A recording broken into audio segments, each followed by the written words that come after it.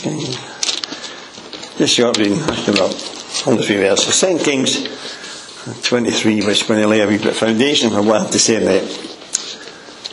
The king in this case is Josiah, who came to the throne when he was 8 years of age. And all his siblings had been murdered, as they did in those days when somebody came to the throne to get rid of their rivals. And his nurse had saved them, and the priest brought him up. And when he was 8 years of age, he brought him out and then thrown him king. And it says, that'll be, if you read the kings, you get bad kings and good kings and bad kings and good kings. He did evil in the sight of the Lord. He did that was right in the sight. Well, Josiah was one of the ones that did right in the sight of the Lord.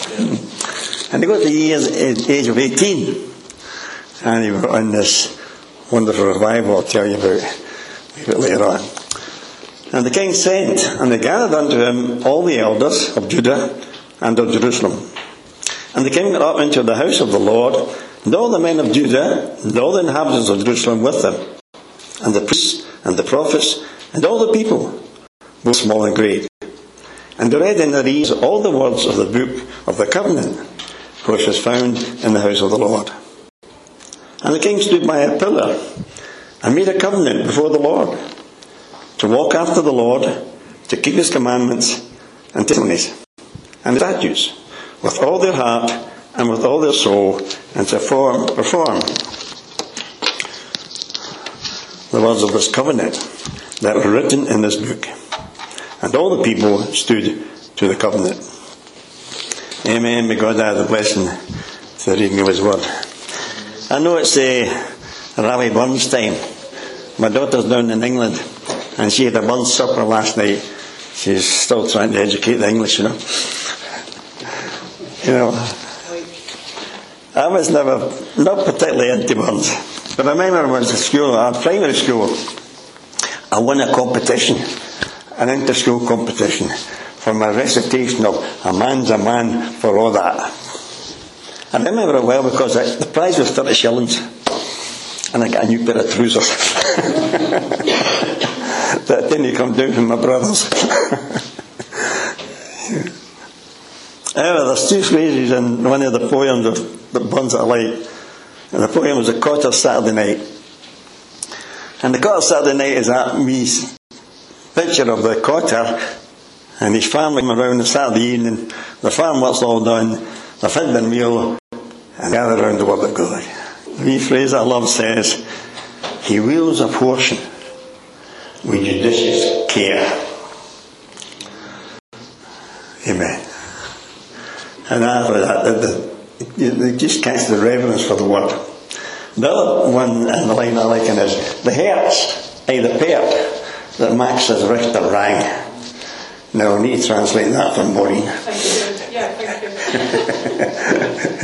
The heart's always the part that makes you right or wrong. Yeah. Thank you. That's all right now.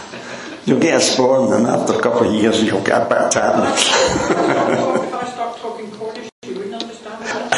I agree. That's why you don't get they give us interpretation of tongues, you see.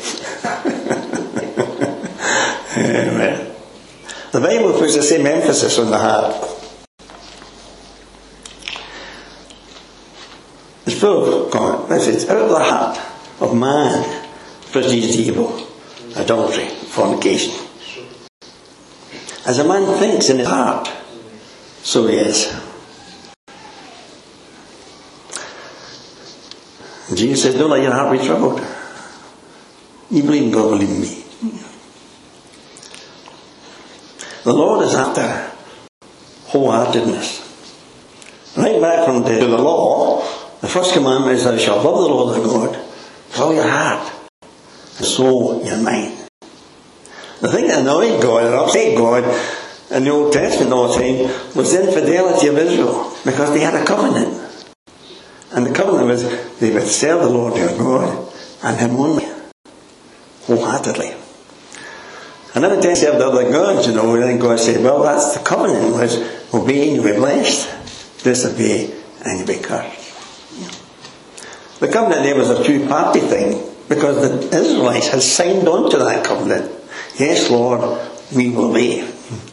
The covenant in the New Testament is a covenant of grace, and it's one-sided. It's God said, we don't have to do a thing about it. So the Lord's after your holiness. You shall love the Lord your God with all your heart, and with all your soul, and with all your mind. And God has no time for double-mindedness.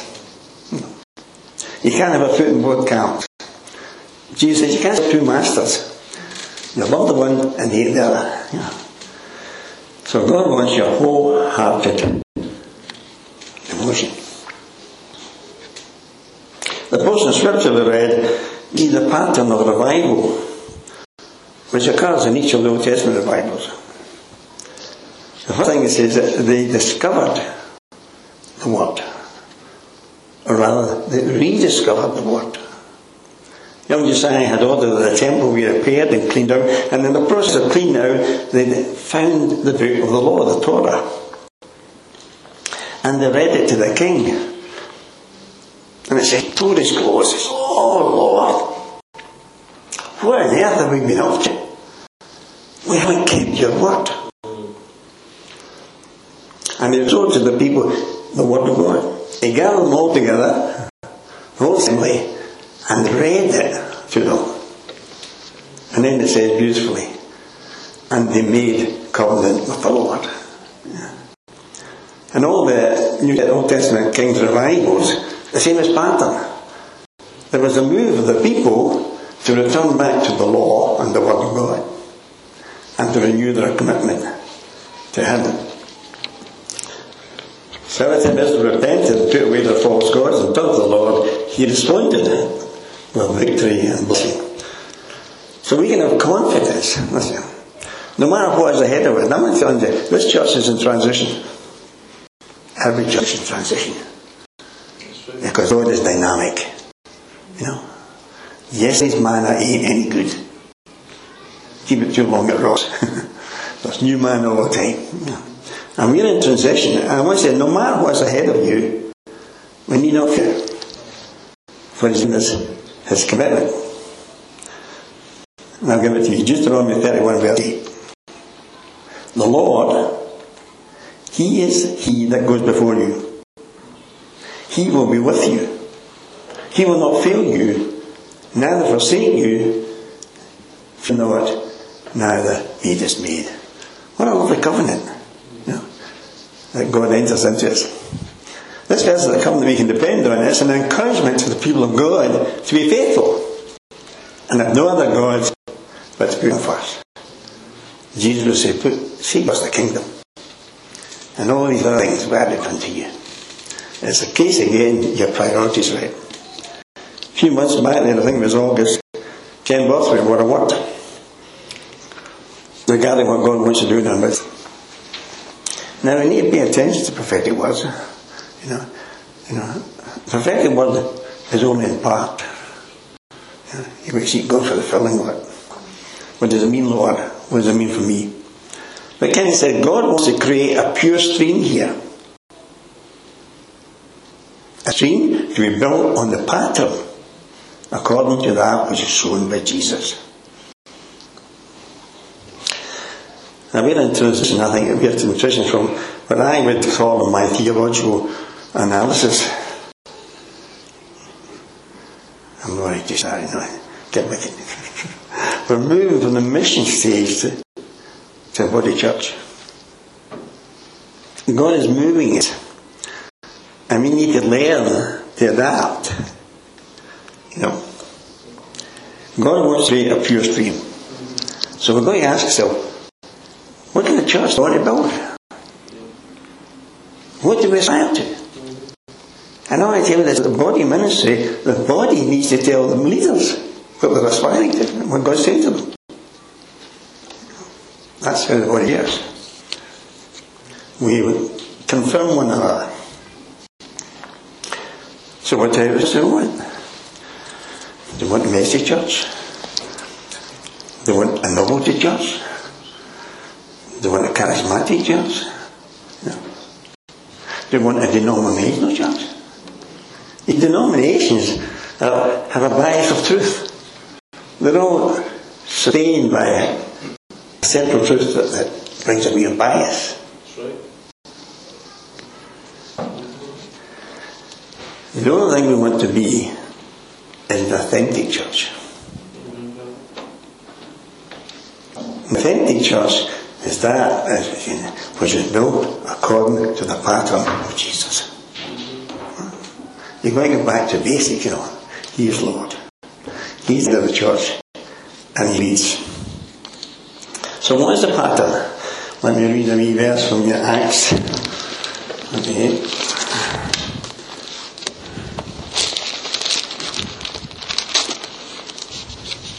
Acts chapter 1. The former treatise I have made of the epistles, of all that Jesus began both to do and teach, until the day in which He was taken up. After that, He, that through the Holy Ghost, had given commandments unto the apostles whom He had chosen.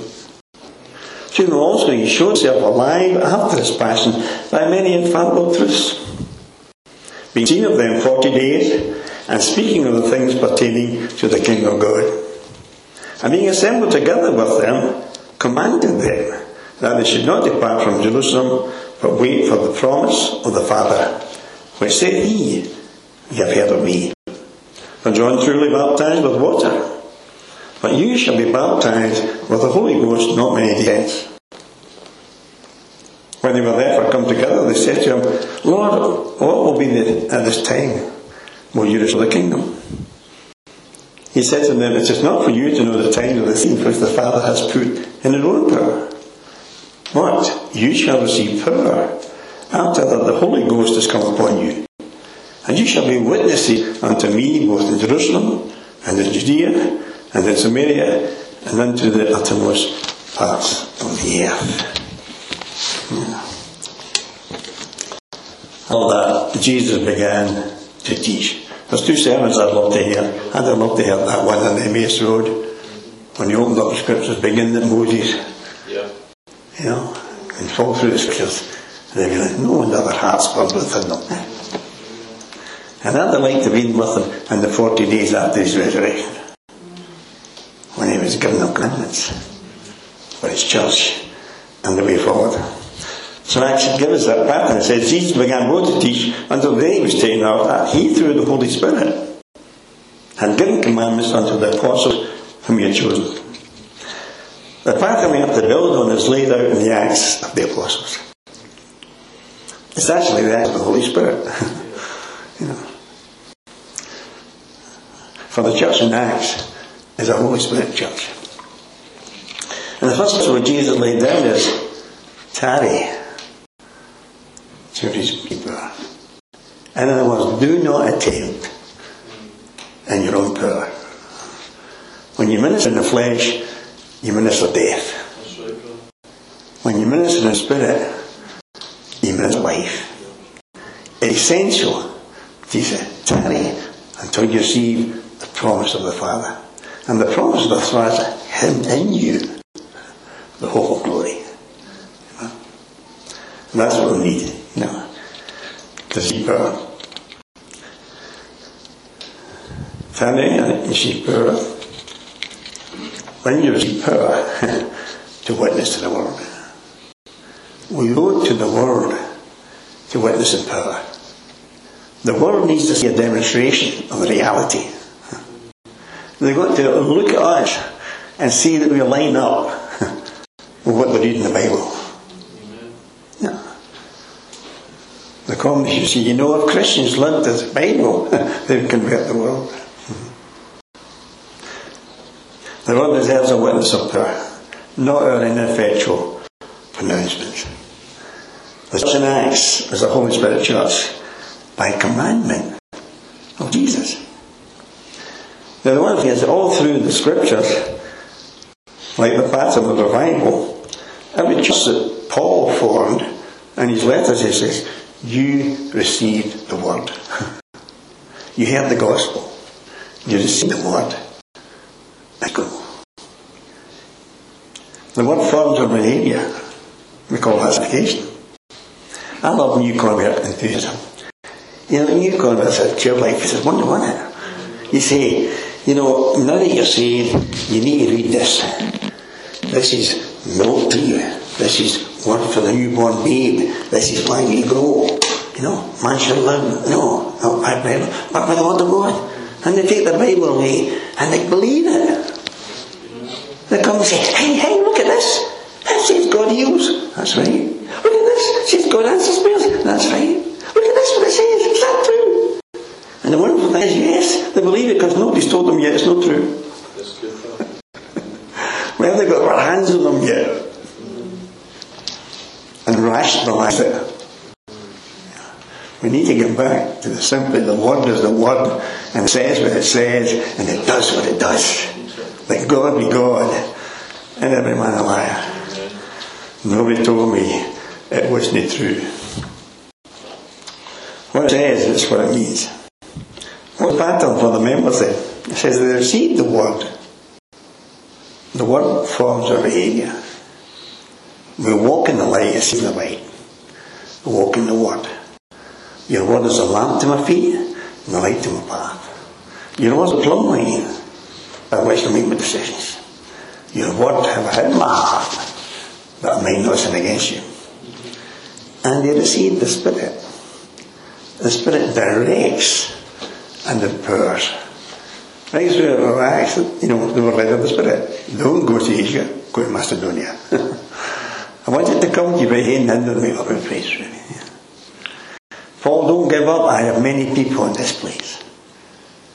The church that thrives and moves is the church that remains prophetic. If we're not prophetic and listen to the leading of God, we just become maintainers and then end up cutting the grass every week. The Lord always wants to do a new thing. He's so creative, you can't exhaust him. He said, have you grasped that yet? Good, now let's move on. Have you got that? Now let me show you something new. You got that? You ain't seen half yet. When you hunger after him and move and prophetic. When the word says go or don't go, we need to follow. And the one thing is, when we hear the word and obey the word, God vindicate the word. The apostle were what to say, don't preach anymore in this man's name. And they out gather the church and say, this is what I told her. They threatened us. What shall we do? And it says Acts 4:29. And they prayed, Lord, grant us boldness to proclaim your word, that you might bear your arm, signs and wonders, and glorify Jesus. The word is understood by belief in the Spirit. The natural man receives not the things of the Spirit of God. You can't understand them. You can't even say Lord without the Holy Spirit. The Holy Spirit, the author of the word, illuminates the word and becomes the Rhema word. That's why after 60 years you can read a portion you've been reading for 6 years and find something new. Because it's a living word. And God, Holy Spirit constantly applies it to your need. What was their message? Well, they're very evangelical. The message was repent and believe. They were so caught up with the resurrection of Jesus. You know, and they were even very aggressive. You crucified them, but God raised from the dead.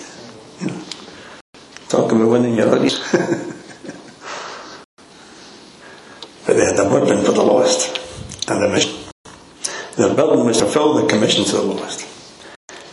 And it says they continued in fellowship and in prayer. I want to tell you that Jesus didn't say, my house shall be a house of prayer for nothing. That's the foundation. That's the listening point. That's when we get a brief. You know? And that's when we get a correction. Not my way, Lord, but your way. And they had a priority. When the church grows, as they were, 3,000, 5,000, too many feet, they need a structure. The people complained You always get planes where things are falling apart, don't you?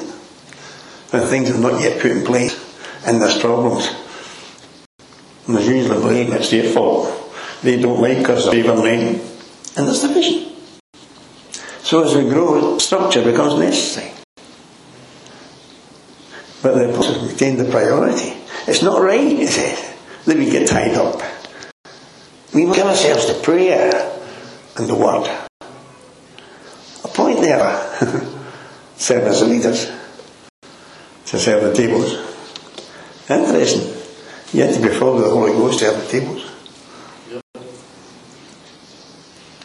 There is no work for God diminished at the meaning. Heaven done for God and the Spirit of God builds the kingdom. You'll be filled with the Holy Spirit to serve tables.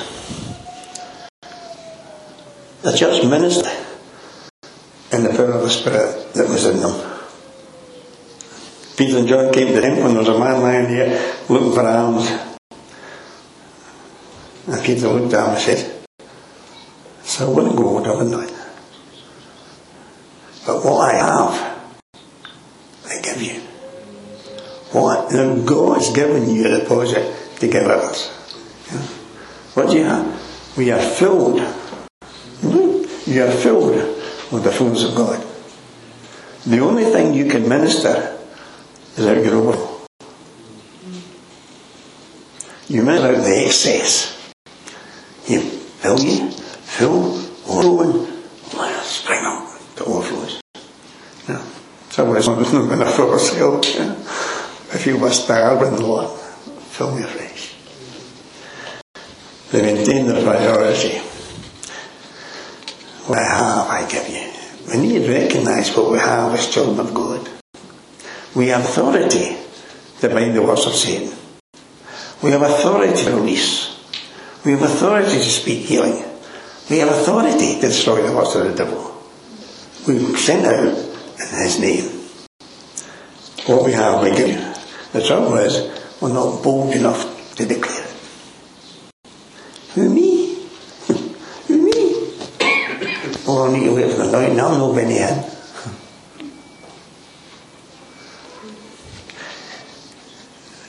Moses has to strike the rock before the word comes out. You're not going to see any vindication till you speak it out. Till you speak it out. God has said, God will do, and declared it. And God will do. That's what the men say, Lord, grant us boldness. Speak your word. It's more important that we obey you than obey men. The church has been squeezed today by political correctness and fear of secular societies and all sorts of things coming against us. We need to be bold. Say, God is light. Speak the word, regardless of the consequences. But to see signs and wonders in his name. Then it says, great grace and power was among them. Daily they cease not to preach and teach Jesus. Let me appeal to you.